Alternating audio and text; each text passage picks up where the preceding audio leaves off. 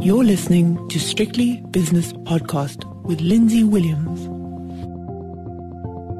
We're talking about the global financial crisis. It's the big debate today, effectively. And I've gotten myself into a state that I'm going to introduce everybody on the panel before we go any further. My co-host, Lindsay Williams, strictlybusinesspodcast.com. Preston Narainsamy is Nedbank Private Wealth. Mia Kruger International. Shapiro will be with us shortly. And of course, David Shapiro from Saston Securities. We've also got Farzam Ehsani, who is the co-founder and CEO of Valor. And we're going to deep dive into a number of topics today. Inflation, stagflation, cryptocurrency. Is the financial environment about to implode? Are we looking at another scenario vis-a-vis 2008 global financial crisis? Mia, I'm out of the starting blocks. As you can hear, I've probably been up all night watching all sorts of reports. And I know probably this is not what you as a long-term investor have. You don't take account of all of this noise. Are you concerned? No, so the big thing, Bronwyn, just maybe a tip and a life lesson is that worry won't add 1 hour to your life, so there's no need to worry. I think, there's nothing we could do about any of the news going around. The fact is that the market is worried. So we see prices jittery. We've seen quite big moves over the last 2 weeks on global markets, last night again in the US. And this morning in Europe, the market has already opened quite a bit lower. So interestingly enough, I've seen that the dollar, despite the fact that it's a risk-off environment, has strengthened. But the emerging market currencies have sort of moved sideways over the past 2 days, which is quite encouraging for the rand. So yes, I think there's no single point of noise at this stage. There's a couple of issues that everyone is starting to get concerned about. We know that tapering is around the corner, despite the fact that the economy in the US has gotten off to a very strong start after COVID reopening. There is still a lot of supply chain issues, and we see that not only in the chip market, which is something that's been in the forefront of the media quite substantially, but in everything really. And then along with that, the worry that the inflation, the transitory inflation will remain higher for longer than the central banks anticipated. And then, of course, all the issues that we see in China. A lot of those issues weren't anticipated, and that's normally what makes the market very jittery, is the fact that when things go differently to what people have anticipated, or something pops out of the woods that they didn't know about, they get emotional and they start selling shares and doing all sorts of things with their long-term investments that they really shouldn't do. Okay, Mia, so there's a good point. You shouldn't fiddle around just because of noise on shows like this and in other mediums. But I'll put this to you, Preston.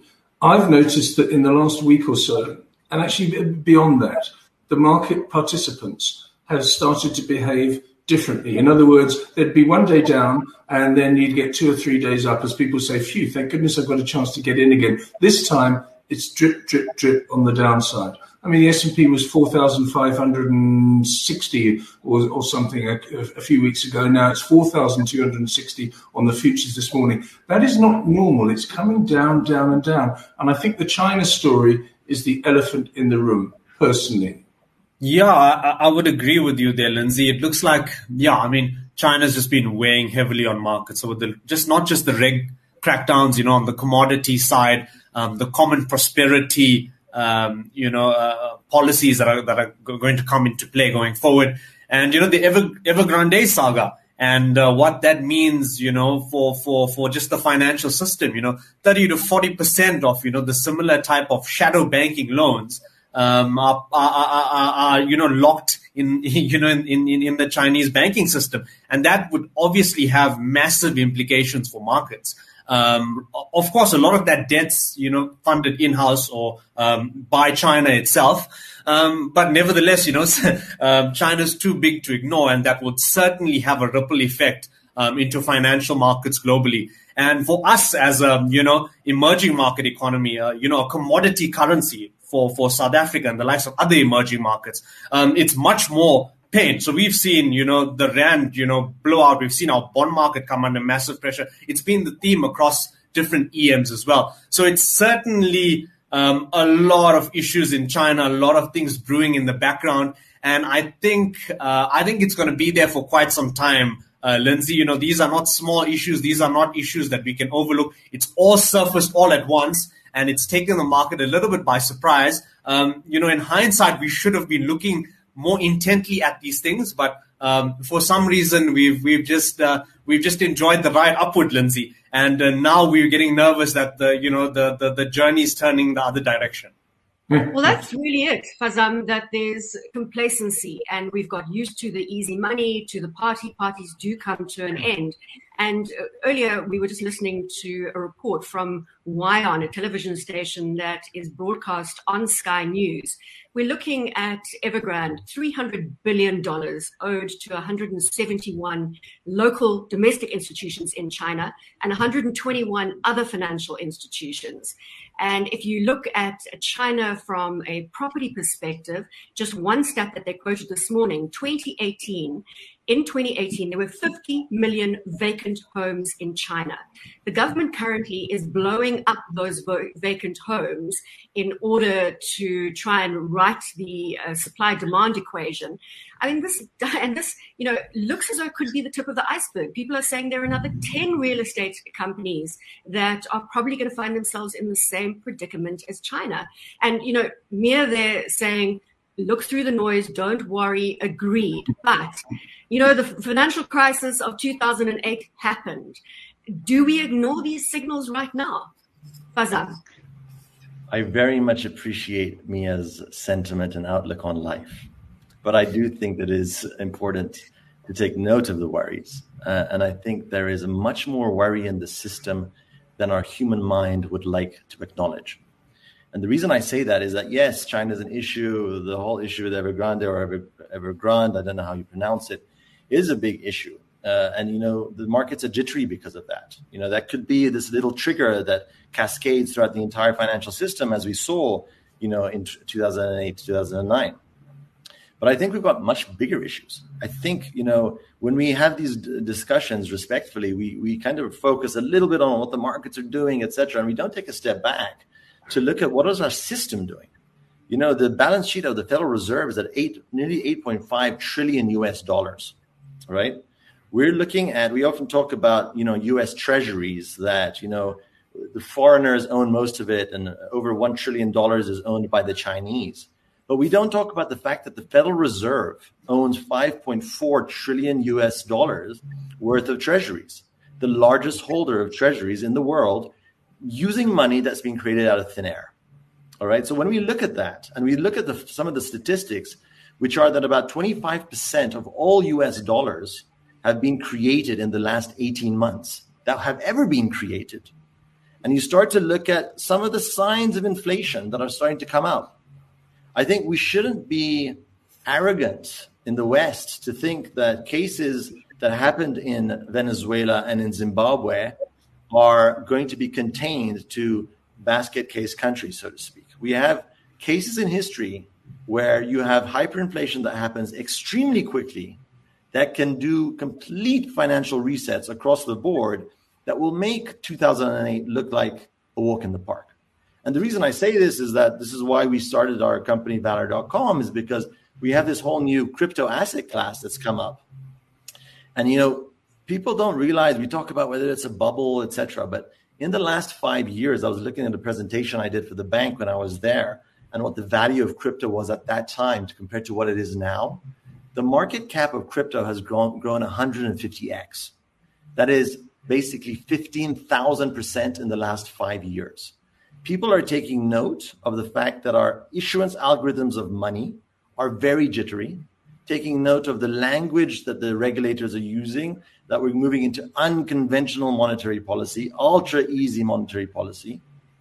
We are in completely uncharted territory. And there is basically a bubble in the whole world, which is these rates that are going up despite the last few days. But we need to be very careful that there may be a scenario where we have some big resets that are going to take place. It might be soon, it might be in a number of years, but we're certainly on fragile territory here. Farzam, I want to stay with you for a second because I know you're very familiar with the cryptocurrency world. you don't have enough data, you don't have enough legacy to tell us what the normal behavior of a cryptocurrency is, given Bronwyn's apocalyptic scenario that she sketched out earlier on, and indeed all of us have, apart from Mia, of course, because she's an eternal optimist.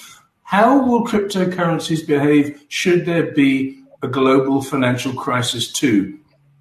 Yeah, I think in the short term, nothing will be spared. If there's something that big that happens, that you have a little trigger that kind of cascades throughout the financial system, I wouldn't be so arrogant as to say everybody that holds crypto is going to be saved, and it's going to be a walk in the park. I think we have societal, political, economic issues that are converging that affect all human beings across our planet. So it's a system issue that we're talking about.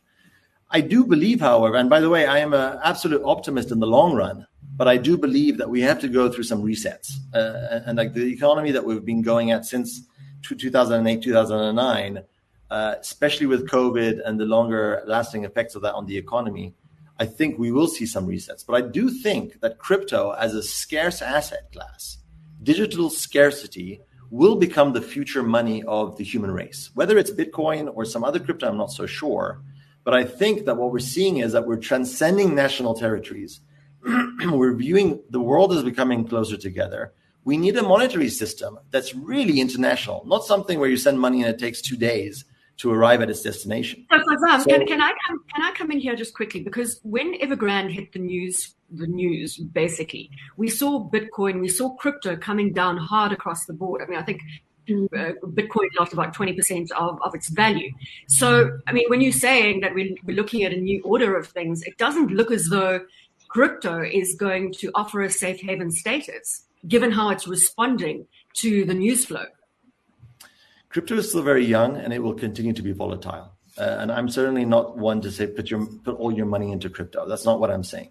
But what I'm saying is that there's a lot of criticism on crypto because of its volatility. And what I'm also saying is that crypto would not be what it claims to be if it were not volatile at this stage of its evolution. And so we're seeing many people coming into crypto, more and more institutions coming into crypto. Believe it or not, the volatility of crypto has decreased significantly over the past decade. And I think that trend will continue. So we're seeing a change in paradigms I see here. But as I said, I don't think crypto will be immune in the short term to dislocations we see in the financial system. But I think it will be a safe haven in the longer term. Mia, you've got to come in now because we've got to get down to earth. We've been talking about China and cryptocurrencies, two things I don't understand and nobody understands, apart from Farzam, of course. But we've got to get back to earth and talk about a couple of companies on the JSE Securities Exchange, notably Capitec. How do they keep on doing what they're doing? How do they do it? It's like getting blood out of a stone. And I promise you, the blood is flowing. Well, firstly, it's a positive attitude, so I'll give them that. They did have quite substantial financial implications due to the looting. Many of their branches were completely destroyed and will have to be rebuilt. It's close to $1 billion if you tally up everything, the cash lost and what they'll have to rebuild there. But despite that, they focused on the positive, and the positives that came out of COVID due to the fact that it really enhanced their position on the technology front. They've really done well by giving access to a lot of people and making it really easy to bank. There's still a lot of people in South Africa that don't bank due to the fact that banking has technically been expensive, and it's been expensive because it has been more difficult to become a banked citizen. And as technology increases, that really becomes easy, and that makes the market bigger for not only for Capitec, for TymeBank, for Bank Zero, etc. But we see that Capitec is still retaining the largest market share, the strongest growth there. They've got there's a sense of trust in the bank that's developed over the last couple of years. And yes, when I consider the fact that more than 50% of their clients are actually using their cell phone banking app, that is a really good stat to use, and it shows you that people are using banking on their phones. People don't visit the branches as often. That's the one side to it, which gives them the bigger footprint and enhances their clientele. They've got a strong growth in that area, as I mentioned. But then on the other side, they've also really increased and upped their client. So they've really moved into a higher end of the market as well as their bank progressed over the last couple of years. And all those things put together has actually led them to be retaining their position and to keep on being a really good investment due to the fact that they keep on making money from the base that they're operating off. So, Preston, I want to come in here because besides Capitec, there was news flow out from Bidcorp, Pick n Pay, PPC. Choose your stock there in terms of what you want to drill down into, worthy of further conversation. Yeah. I think the Bidcorp numbers were decent. So, I mean, food services business, you can imagine with supply chain disruptions and all of the drama we had last year with restrictions, this company came under quite a lot of pressure, but it's just good to see operationally, through the business units, the company recovering quite nicely. In fact, they're almost at, pre-COVID revenue levels and, very strong balance sheet,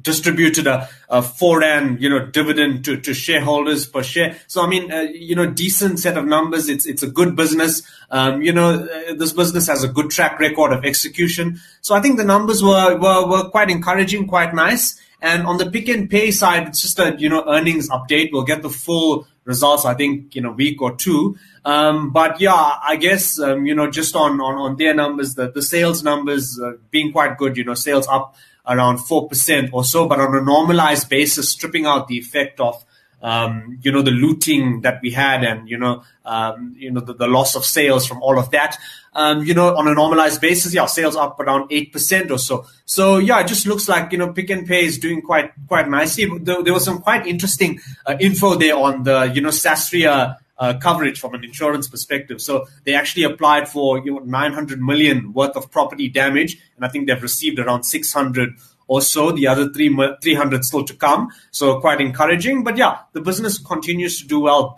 Boxer continues to be a good growth engine for the business. Of course, there's the likes of alcohol and tobacco, and there's some base effects in the numbers there. But nevertheless, still good set of results. It'll be interesting to just see what happens with that Pick n Pay corporate business, which, you've got those hypers and those supermarkets there and what happens with that business going forward. But, the share price hasn't responded all that well. I think the market's still monitoring this one a little bit more to look at just the CEO strategy going forward. And I think they're looking for a little bit more execution before the share price starts to re-rate much more from these levels. Farzam, are you comfortable talking about South African stocks, or do you want to stick with your crypto story? Because I've got a question to ask you, or Mia, or Preston. Go for it. Probably it's better to ask me or Preston. They'd probably give you a better answer. But okay, well, not better, but certainly different answer. I'll go with Mia. Mia, I've been watching a lot of National Geographic Wild on my television. I lead a sad, solitary existence. So I've been watching these animals that go around and they sort of circle these poor sick animals, and then they pounce on them and eat them. And that seems to me the JSE Securities Exchange at the moment. There are companies that have been eaten up by predators, foreign predators. I mean, at the moment, the speculation is that Omnia is the one. Is Omnia the one? I mean, we've got Imperial Logistics. I mean, is this the next one that's going to be eaten by these nasty, nasty foreign predators? Who knows? And I think, that's one way of looking at it once again, as the predators. But the other way of looking at it is as really as a strong capital base coming into South Africa and supplying the companies that's already well developed here with more capital to do more in the country. And they normally retain the expertise of these companies as they operated in South Africa already, due to the fact that it is a tough market, a tough emerging continent really to do business on. And people, investors, especially global investors, are very cognizant of that, especially when they think about takeover deals. So I think a bigger in the front of our minds is the fact that a lot of these companies are then delisted, so they don't remain listed, but they delist, and that is a potential issue for retail investors who hold these positions and then have to divest from it because they can't keep on holding it. So that's probably one of the big concerns. But on the other side, there's so many of these companies, as you referred to. I think I looked at Zeda the other day, and they've been trading under a cautionary now for 4 months. We don't know what's going on there. We don't know what the appetite is, where it's coming from, any of that. There's not really any rumors in the market around it either. But there are so many of it. And an interesting thing that I also picked up in the results this past couple of weeks is the fact that when I look at a company like Adapt IT, which is one of the companies that's being taken out now by foreign investors, they really haven't done their part during lockdown, where most of the ITC companies, you really utilize the fact that working from home was a trend during lockdown, and everyone really focused on cutting their operational costs and made their profits larger, even though their revenue haven't grown as much. When I now refer to Alviva and those companies. But Adapt IT didn't do that, and they haven't really increased their profit. They've really not really worried about their costs. So that's also a detriment to investors and to the foreign investor in many cases, where these companies just stop caring about managing their costs and not running their business as good as they would have, being a listed company. So that could be a concern if these things drag out. But yes, I mean, that I think it's a great feather in the cap of South Africa to think about the fact that we've got these amazing businesses that foreign investors want to come in, acquire, and enlarge the footprint of these businesses through Africa in many cases. So I don't think it's all negative, but yes, I'll be selective in my choosing. So Farzam, Lindsay doesn't understand crypto. I don't understand crypto, but I tell you what, I am not going to miss out on the next Bitcoin. So I think I've obviously already missed out on Solana. Where do we go now? Because really, this is a space, when you talk about diversification, you can't ignore a trend that is gathering this much momentum and the money that has been made off the back of Bitcoin. There are many, many multi-millionaire Bitcoin people out there. So talk to me about getting into the space. I mean, look, of course, I don't want to, again, be a millionaire overnight, but I would like to get in on the action. And Vala is an easy way to get in there. Forget about Lindsay, because he's never going to get in on the action. He's going to be really sorry. I can't believe you just said that. I want to get in on the action. This is an asset class. The people that have made money, there's other people that have lost money. But anyway, Farzam, please answer that rather provocative question. Beautiful question. So I think, people think it's late. It's still extremely early. The fact that we have these conversations, let me put it this way, right? This conversation is a little bit like, one of these conversations with Oprah Winfrey back in the day, where in the mid-1990s, they were saying, have you heard about this thing called the internet? They have that thing with the A with a squiggle around it. Is it called about? What is it? And so we're still very early. And at that stage, the internet and the value that the internet created was way ahead of it. We're talking about an asset class that's $2 trillion US, right? Gold, a lump of metal that's a bit shiny that humans like, is worth about 10 trillion US dollars. Equities that we're talking about are in the hundreds of trillions of dollars, and debt across the world is in the several hundreds of trillions of dollars. So we're talking about crypto, which is a speck on the financial landscape. So my feeling always is that this really is an asset class that people cannot afford now to completely disregard. If you don't believe in it or you don't understand it, then that's fine. And I'm a big believer that you should be investing in whatever you do invest in a manner that's commensurate with your knowledge of that asset that you're investing in. But I think some people are just, to understand it more, you need to have a little bit of stake in it. That will make you pay attention. So at Valor, we allow people to come and buy as little as 10 Rand worth of Bitcoin and over 60 other cryptocurrencies. And so I'm not a financial advisor. I wouldn't say this is the next thing or that's the next thing. I think that kind of misses the point. But what I'm saying is this asset class is extremely powerful. And if you haven't explored it truly, then it's time to get in with a little bit. And if you maybe with the amount of money that you're willing to completely lose, but to start paying attention. Why did it go up 5% today? Why did it go up 10% or down 10% yesterday, or whatever it may be? But we're talking about a concept of digital scarcity that never existed before this. It is the first time in human history that we can hold something digital in our own custody and not rely on a third party. We're also talking about the programmability of money. So our entire system, think about the streaming of money. We think about streaming of music and the streaming of videos, but why should you get your salary, once a month? Why isn't your money and your salary streamed to you every second? These are the type of technologies that cryptocurrency enables for humanity. So we're talking not just a new asset class, it's a completely new way of operating our financial system. A very good point that you've made. And also when you look at the art world, digital art selling for, there's some kid who's 12 years old has sold art online for $280,000. I mean, it's the same thing. It's like a gangly teenager. It doesn't quite know where it's going at the moment. The hormones all over the place. And eventually it will become mature. And people like me and Bronwyn, dinosaurs, and Mia, no, not Mia so much, but no. We will eventually understand what's going on when it becomes mature itself. Preston, let's get back to my normality anyway, and talk about the fact that it's October the 1st today. It's the first day of the final quarter of 2021.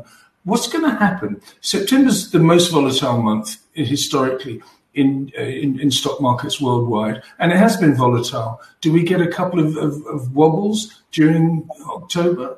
What do you think?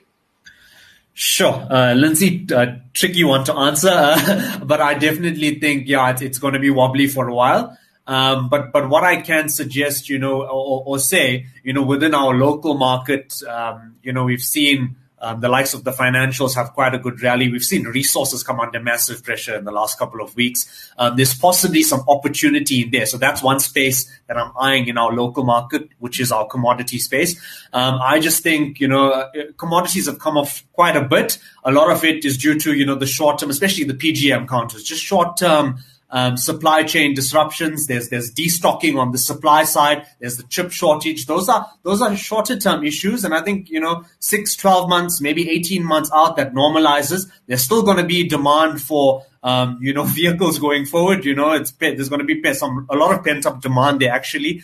And, the metals industry in general is just, undercapitalized. So, that's one area of the market I'm looking quite intently at, Lindsay. If you look at the previous cycle with some of these PGM counters, you could pick up these companies that are, 10 times to 25 times, cash multiple. That's price to cash flow.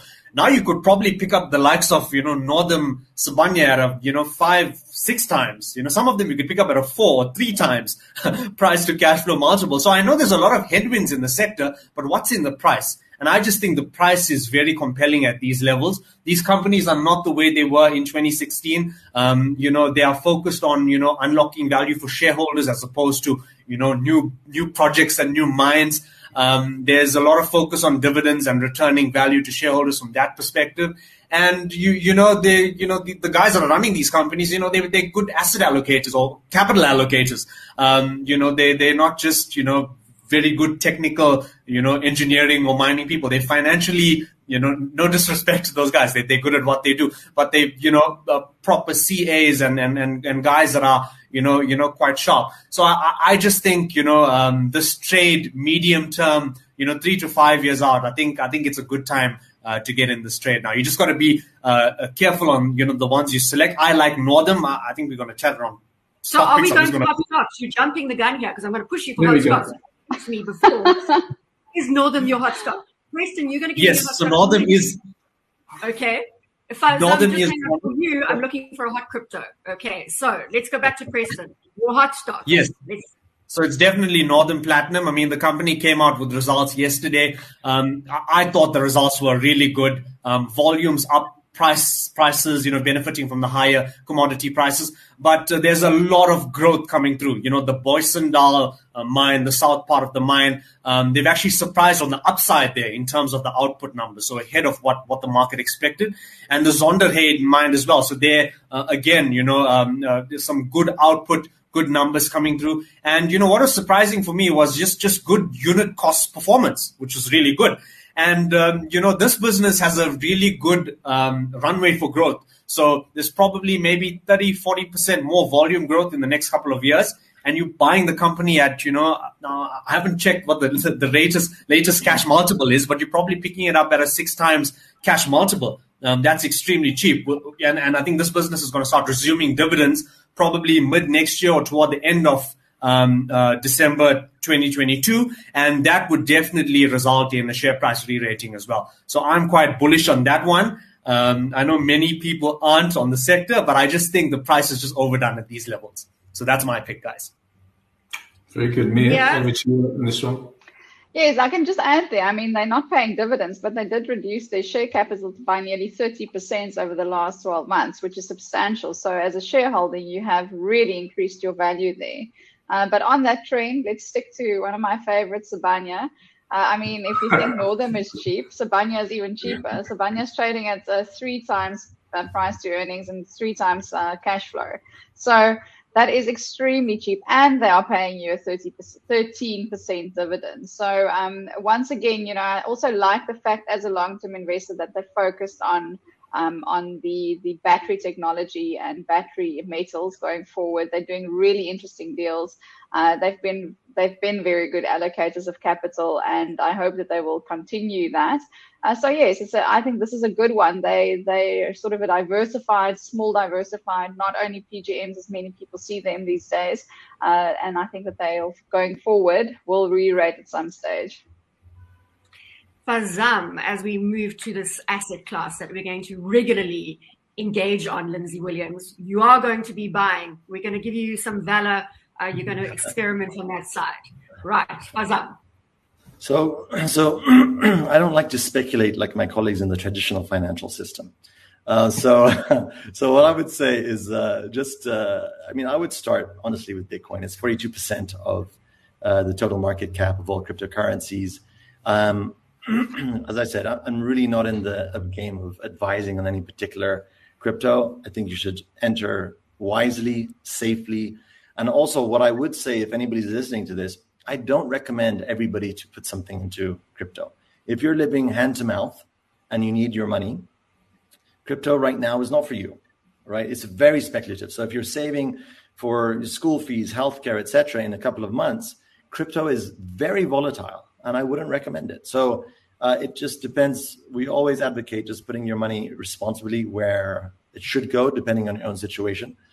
But start small and then learn, and then as you learn, you can invest appropriately.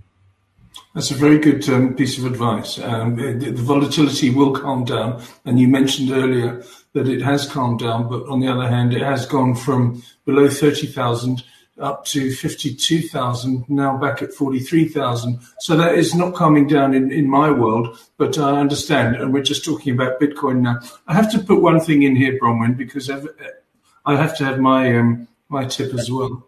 The company, and Mia will know this, I'm keen on it, ASML, I don't own it, I won't own it, but it says one of the key suppliers to computer chip makers, I'm reading this from Reuters, increased its financial forecast on Wednesday and said it would have revenue growth of 11% annually through to 2030.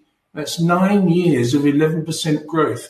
And he just says estimated revenue would hit 24 to 30 billion euros by 2025. Now, the point is that there's the other way around.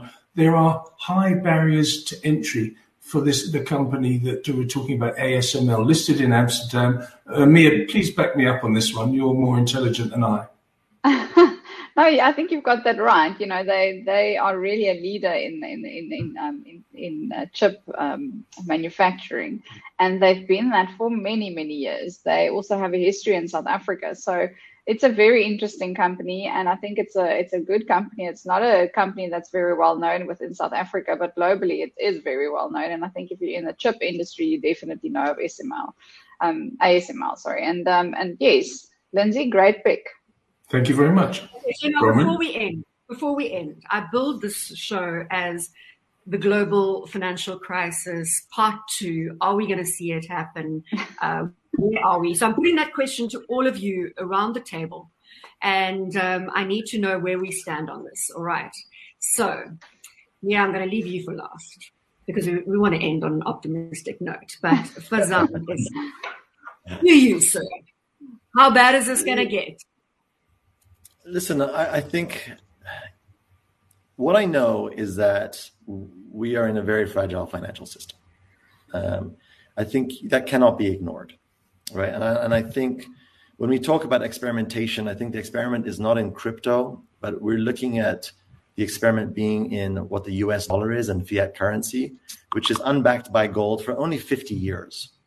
And by the way, we've been through this story in history many times, and it always results in basically the disappearance or the downfall of the reserve currency of the world. What that looks like, I don't know.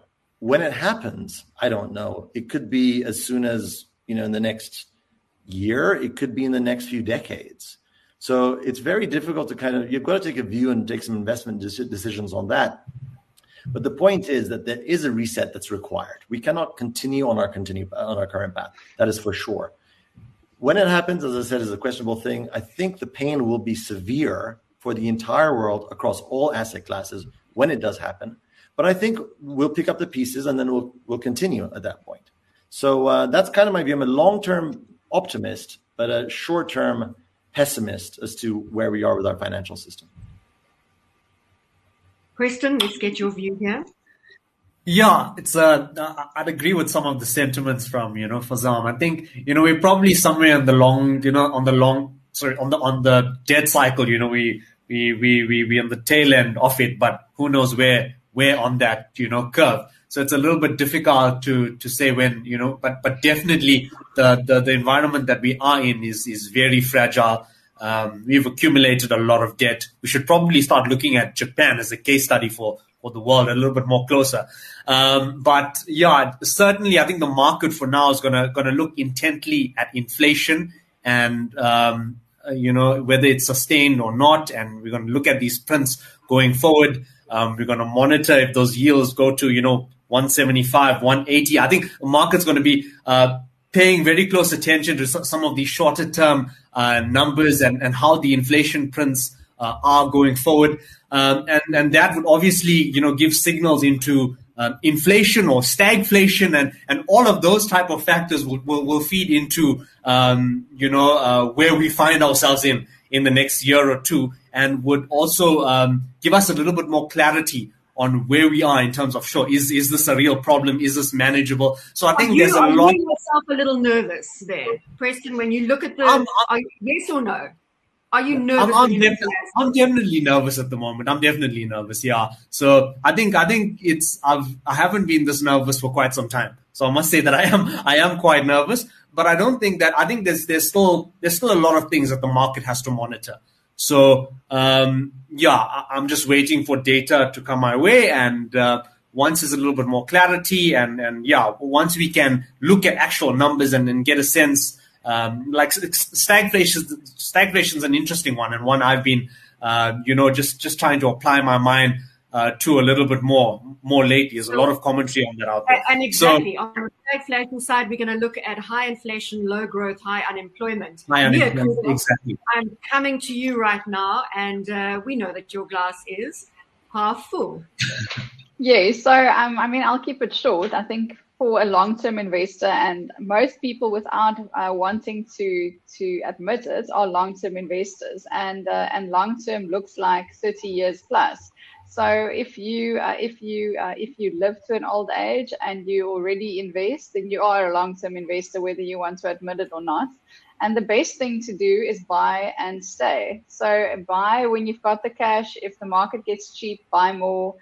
There's always going to be worries, and there very might well be a big financial crisis again. But yes, there's no need to get emotional on your decision making. Just stick it out, ride it through. Lindsay, are you going to be able to hold your emotions at bay? This could be a challenge for you. I'm an emotional person, I'm passionate about things, Bronwyn, but I'll take a deep breath and say that have a look at the way that market participants have behaved over the last couple of weeks. Normally, it's as soon as it comes down, they buy it up again. This time, as soon as it rallies, they bring it down. So it's a complete sea change in the way that people are behaving at the moment. It's the 1st of October. It's the fourth quarter has started. Fourth quarter is going to be feisty. Energy prices are rising. You look at oil today, it's down a little bit, but natural gas is up about 1.5% again this morning. At multi-year highs, it's up 135% this year. That's a problem for Europe. You've got the debt problem in China. You've got US, a country. The United States is a country in crisis. It's split on social and political lines. Now, we've got some problems coming up here. There's some problems, and the sell-off has already started. Have a lovely weekend. Well, we're gonna be back same time next Friday at 9:00 across all of our platforms, LinkedIn, Facebook, and YouTube. We will do some rehearsals with David Shapiro because you saw him coming in and out of the show. We tried to get him up and running.